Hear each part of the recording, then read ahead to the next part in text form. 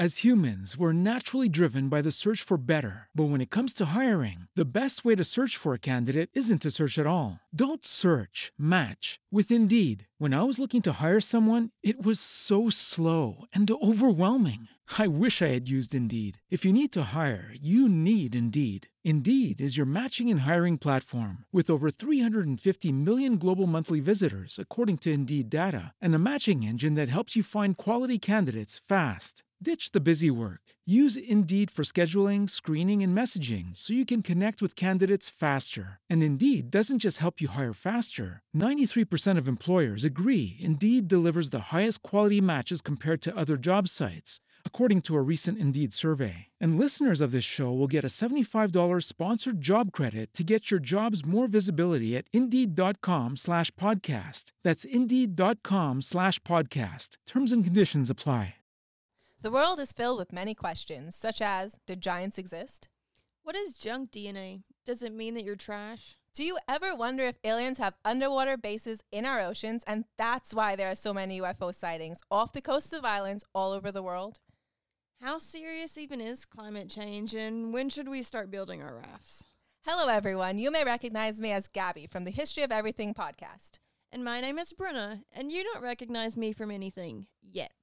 Together, we're two scientists who explore the answers to these questions and many, many more in our new podcast, Mystery of Everything, available everywhere you get your podcasts.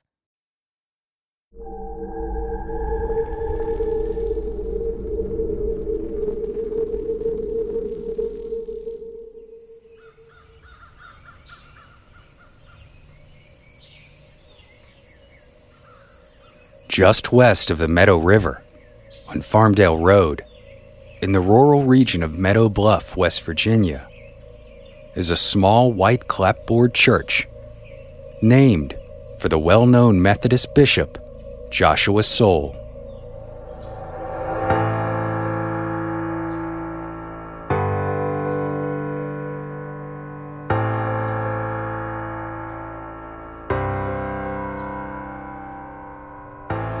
Constructed in 1849, the otherwise unimposing Soule Chapel is home to a small cemetery that became central to one of the state's most infamous ghost stories. A century-old folktale that is now commemorated by a state historical marker erected outside. Interred in a nearby cemetery is Zona Easter Shue. Her death in 1897 was presumed natural, until her spirit appeared to her mother to describe how she was killed by her husband Edward. Autopsies on the exhumed body verified the apparition's account. Edward, found guilty of murder, was sentenced to the state prison. It was the only known case in which testimony from a ghost helped convict a murderer.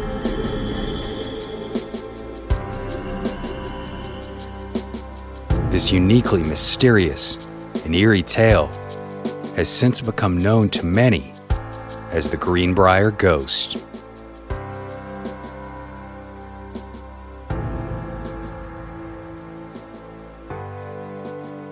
My name is Brandon Schexnayder, and you are listening to Southern Gothic.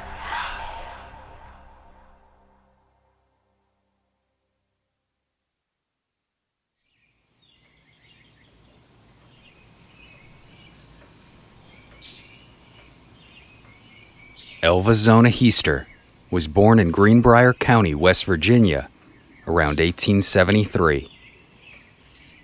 Little is known about her early life, but that she grew up in the small farming community of Richlands in Greenbrier County and is known to have given birth to a child out of wedlock in 1895. But Zona Heaster's seemingly average life came to an abrupt and tragic end on January 23, 1897, when she was found dead in her home, laying at the foot of the staircase. It is reported that her body was stretched out, her feet together, one hand resting on her stomach, and her head turned slightly to one side. and her eyes were still open, staring lifelessly ahead. Andy had been dispatched to the house by her husband, Erasmus Stribling Trout Shue, to find out if she needed anything from the store. Then, after discovering the tragic scene, the young boy ran straight back home to tell his mother what he had found. It was Andy's mother who called for the doctor and local coroner, George W. Knapp. It took Dr. Knapp over an hour to arrive at the house, only to find that Zona's body had been moved from the floor, carried upstairs, and laid out on her bed.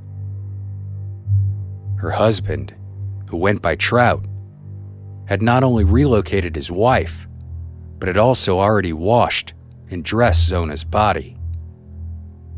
The task of cleaning and preparing a body for burial was traditionally done by the women of the community, so Trout's decision to undertake the task himself was suspiciously noted.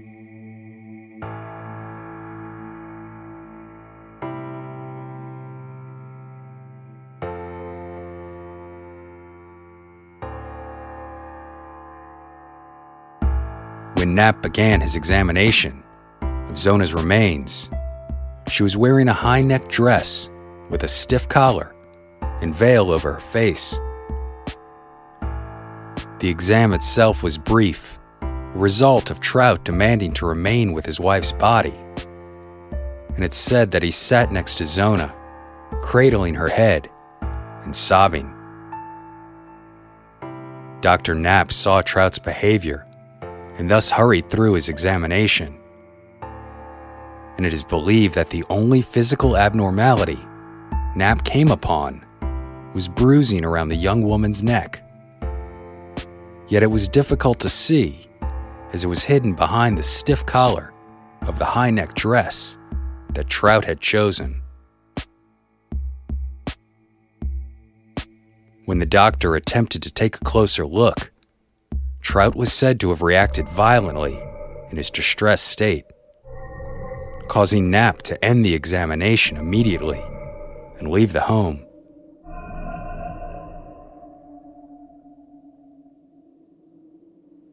Initially, Zona's cause of death was listed as a, quote, everlasting faint, which today would likely be associated with a heart attack. But not long after the initial exam was concluded, her cause of death was redetermined and listed as childbirth. This was likely because only 2 weeks prior, Dr. Knapp had treated Zona for, quote, female trouble. But it's unknown whether or not she had even been pregnant at the time.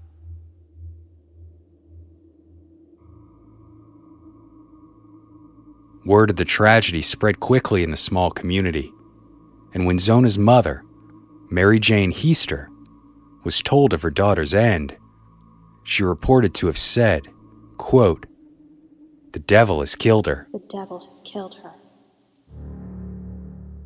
In between Zona's death and burial, her husband, Trout, remained steadfast in showing his grief and his devotion to his lost wife. He remained vigil at the head of the open coffin when it was moved to the Heister home and settled for Zona's laying out prior to burial. Yet Trout's behavior soon began to bring attention to himself and arouse suspicions. During the wake and laying out, Trout's grief seemed to constantly shift between overwhelming sadness and incredible manic energy. He would also allow no one to come close to the coffin to pay their respects, and was especially adamant in his denial when adjusting Zona's body, placing a pillow on one side of her head and a rolled-up sheet on the other, claiming that it was to help his wife rest easier.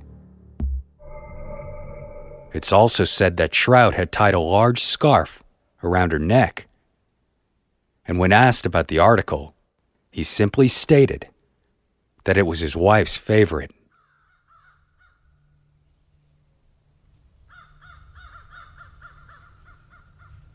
Then, when the time finally came to relocate the body to the cemetery, purportedly, several people noted what seemed to be a strange looseness to Zona's head.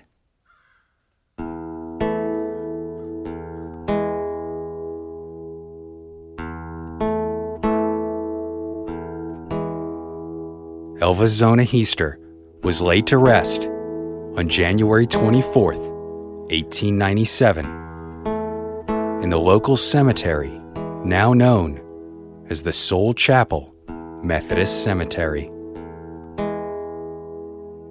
From the very beginning, Mary Jane Heister was convinced that Erasmus Trout Shue had killed her daughter.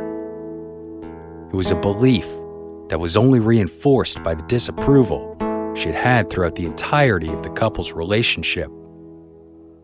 The man had been a drifter, arriving in Greenbrier County around 1896.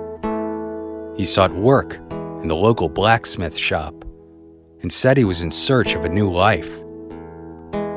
It's unknown how and when Zona Heister met Trout, but on October 20th, 1896, after a swift courtship, the two were married. It's said that Mary Jane Heister had taken an instant dislike of her new son-in-law, believing that he was hiding things about his past. So when Mary Jane Heister said the devil had killed her daughter, it's very likely that it was Trout she was thinking of.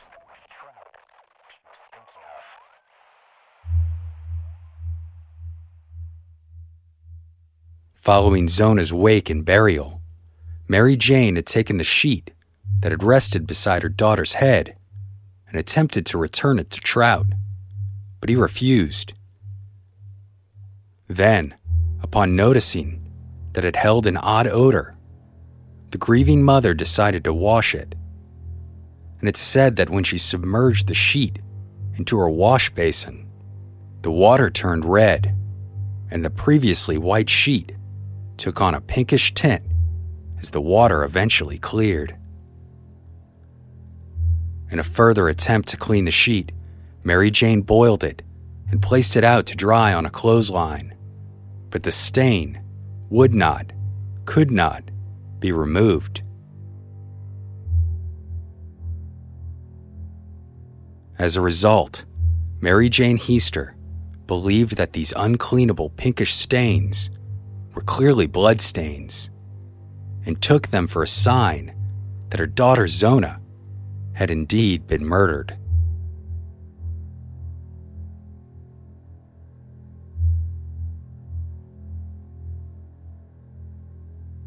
Beginning that night, and each night thereafter, Mary Jane Heister began to pray that Zona would return to her and tell her the truth behind her death.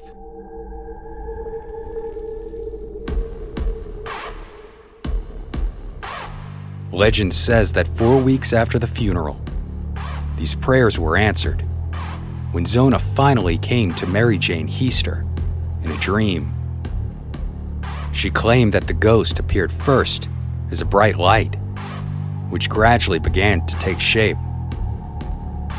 The more formed the light, the chillier the room became, until at last Zona was standing before her mother. In her dream, Zona told her mother that Trout had been a cruel man who often abused her.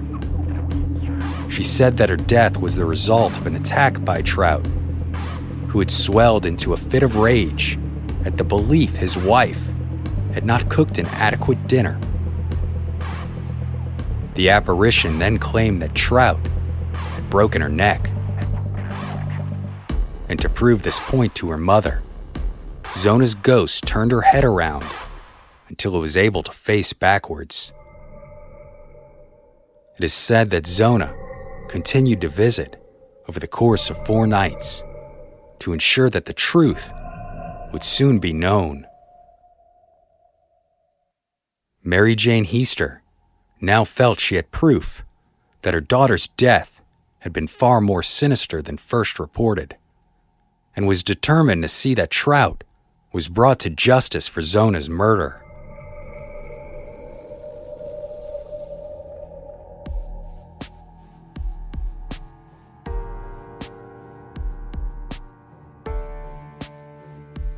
Mary Jane visited with the local prosecutor, John Alfred Preston, and spent several hours speaking with him in hopes of convincing him to reopen the matter of her daughter's death.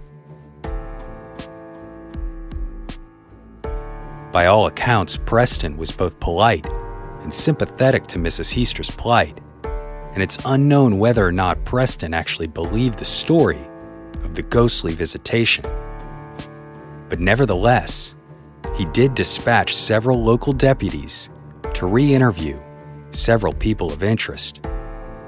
Of course, even if Preston didn't believe Mary Jane Heaster's story, he likely would have ordered the new interviews anyway, for there was a growing consensus among members of the community about the suspicious nature of Zona's death, with some local newspapers even suggesting that perhaps Zona had been murdered. After reopening the case of Zona's death, Preston interviewed Dr. Knapp himself. The discovery that the coroner had been unable to perform a complete examination at the time of death served as sufficient justification for an autopsy. An exhumation was ordered, and an inquest jury was formed to oversee the proceedings.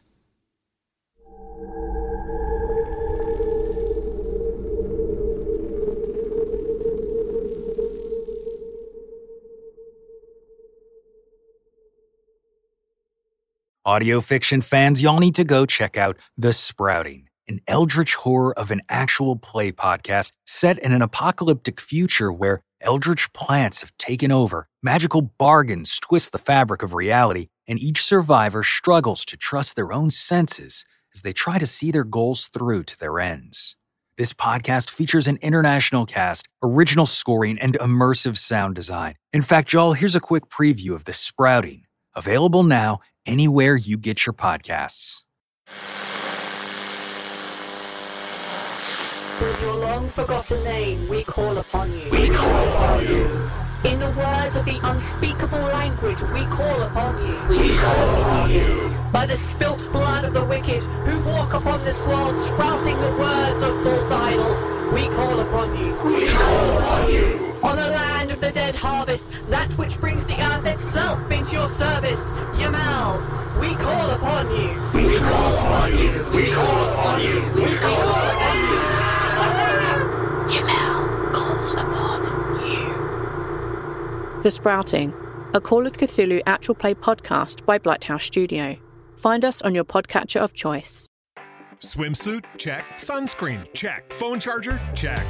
Don't forget to pack the 5-Hour Energy. It fits great in a pocket or carry-on, and the alert feeling will help you arrive ready for anything. Now get 20% off when you use code 5HETRAVEL at 5hourenergy.com. Expires April 30th. One-time use only. Not valid with other discounts. Remember, visit 5hourenergy.com and use code 5HETRAVEL to save 20%.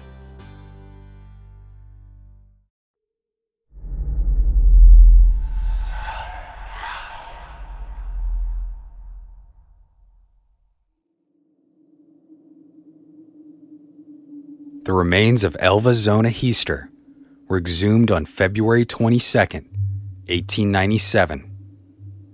Her body was relocated to the nearby one-room Nichols Schoolhouse, where the exam would take place. In addition to the doctors, the autopsy would be witnessed by a jury of 5 men, several officers of the court, Erasmus Trout Shue, Andy Jones, and any others who wanted to witness the proceedings.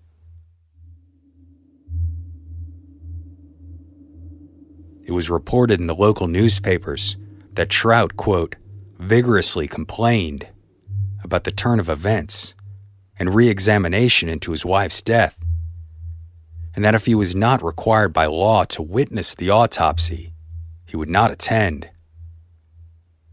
Furthermore, stories indicate that Trout spoke of knowing he would be arrested for his wife's death, but was confident that he could not be charged for such a crime, as there was no evidence against him.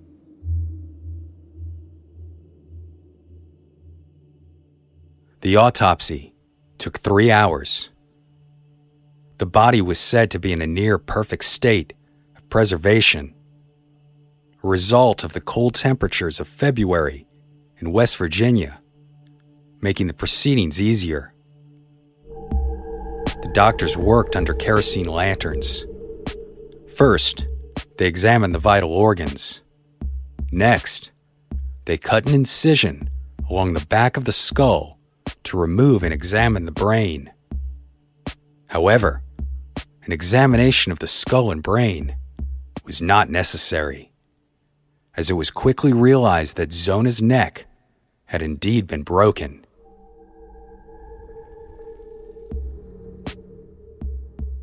Upon delivering their findings to the assembled witnesses, Trout was reportedly heard whispering, "They cannot prove that I did it."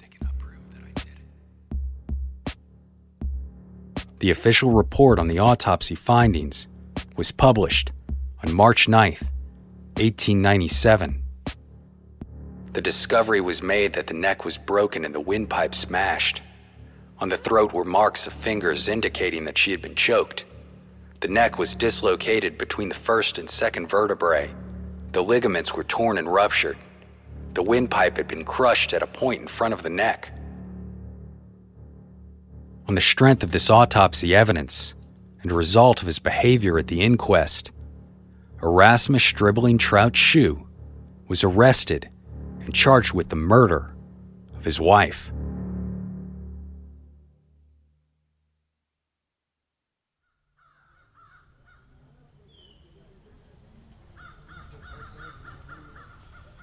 While awaiting his trial, Trout was held in a small stone jail in Lewisburg, West Virginia. When arraigned for the murder of his wife, he immediately entered the plea of not guilty, convinced and confident that he could not be convicted for the murder of Zona, as there was no evidence to prove the case against him.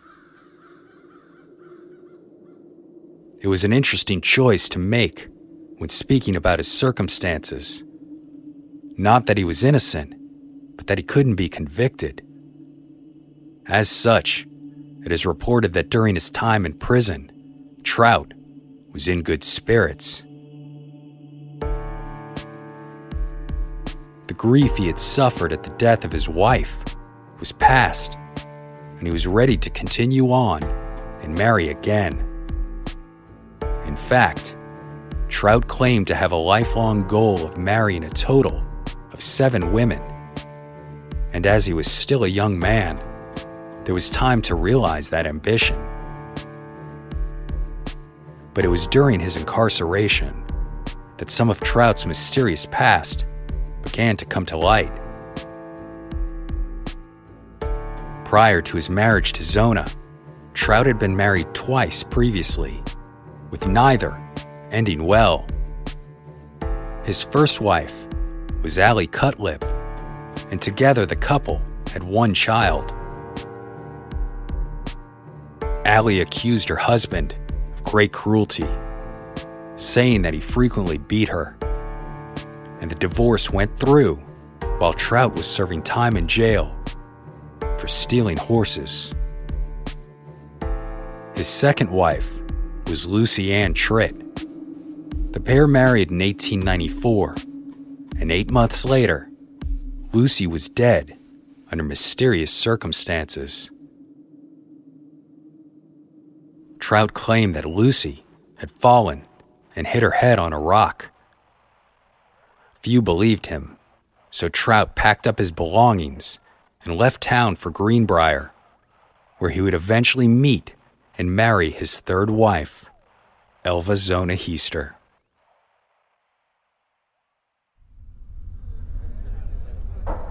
The trial began on June 22, 1897.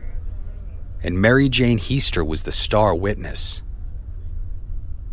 Prosecutor John Allen Preston placed Mary Jane on the stand in the role of both the mother of the deceased and also as the first person to notice and come forth about the unusual circumstances of her daughter's death. Preston's goal was to ensure that Mrs. Heaster appeared both sane and reliable. He kept his line of questions to the known facts about the case, carefully skirting around any issues of supposed ghostly appearances, as any information Mrs. Heaster provided based upon a ghost could certainly be considered nothing but hearsay in the court. As for the defense, they had hoped to prove Mary Jane's unreliability, so Trout's lawyer questioned Mrs. Heaster extensively about Zona's supposed visits to her. The lawyer worked to characterize these believed ghost visitations as the visions and ravings of a grief-stricken mother, with the hope that Mary Jane would eventually admit that she might be mistaken about what she had seen, and that Zona may not have actually come to her. But the tactic backfired. Not once did Mary Jane Heaster waver in her account of her daughter's ghost. Since the defense had formally introduced the issue into the case, the judge found it difficult to instruct the jury to completely disregard the story of the ghost. In fact, many people of the community believed it. Although it is said that Trout supposedly gave an eloquent testimony in his own defense, it was not enough to counter Mary Jane Heaster and the other community members that had been called to testify against him. And on July 11, 1897, Erasmus Stribling Trout Shue was found guilty of the murder of Elva Zona Heaster.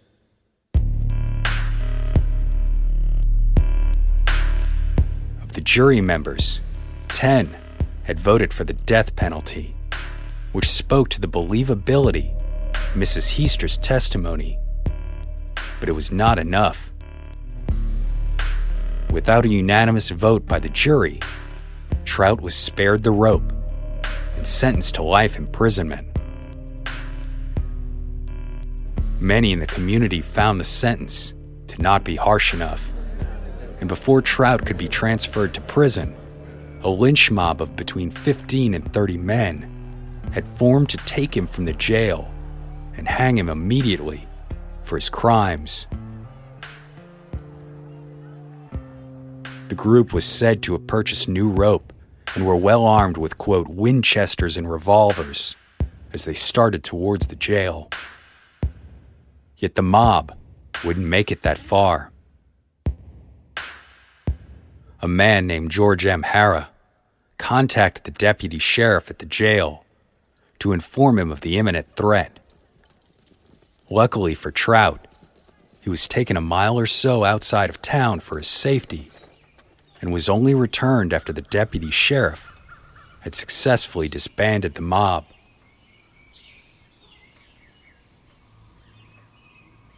Several days later, Trout was moved to the West Virginia State Penitentiary in Moundsville, where he lived 3 more years. He died in prison on March 13th, 1900, the victim of an unknown epidemic, although it is known that the spring measles, mumps, and pneumonia had all swept through the facility. After he died, Trout was buried in an unmarked grave in the nearby Tom's Run Cemetery. And since no records were kept for the cemetery prior to the 1930s, today, no trace of Erasmus Stribling Trout Shue can be found. As for Mary Jane Heaster, she never recanted the story of her daughter's ghostly visit and continued to tell the tale to any and all who would listen until her death in September of 1916.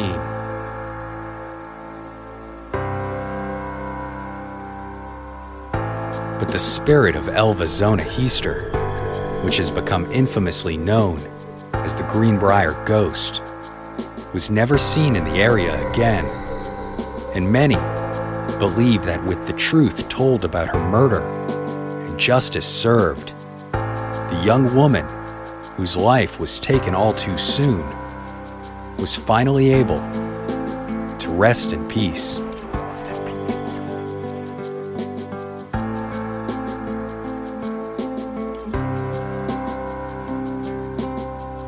My name is Brandon Schexnayder, and you are listening to Southern Gothic.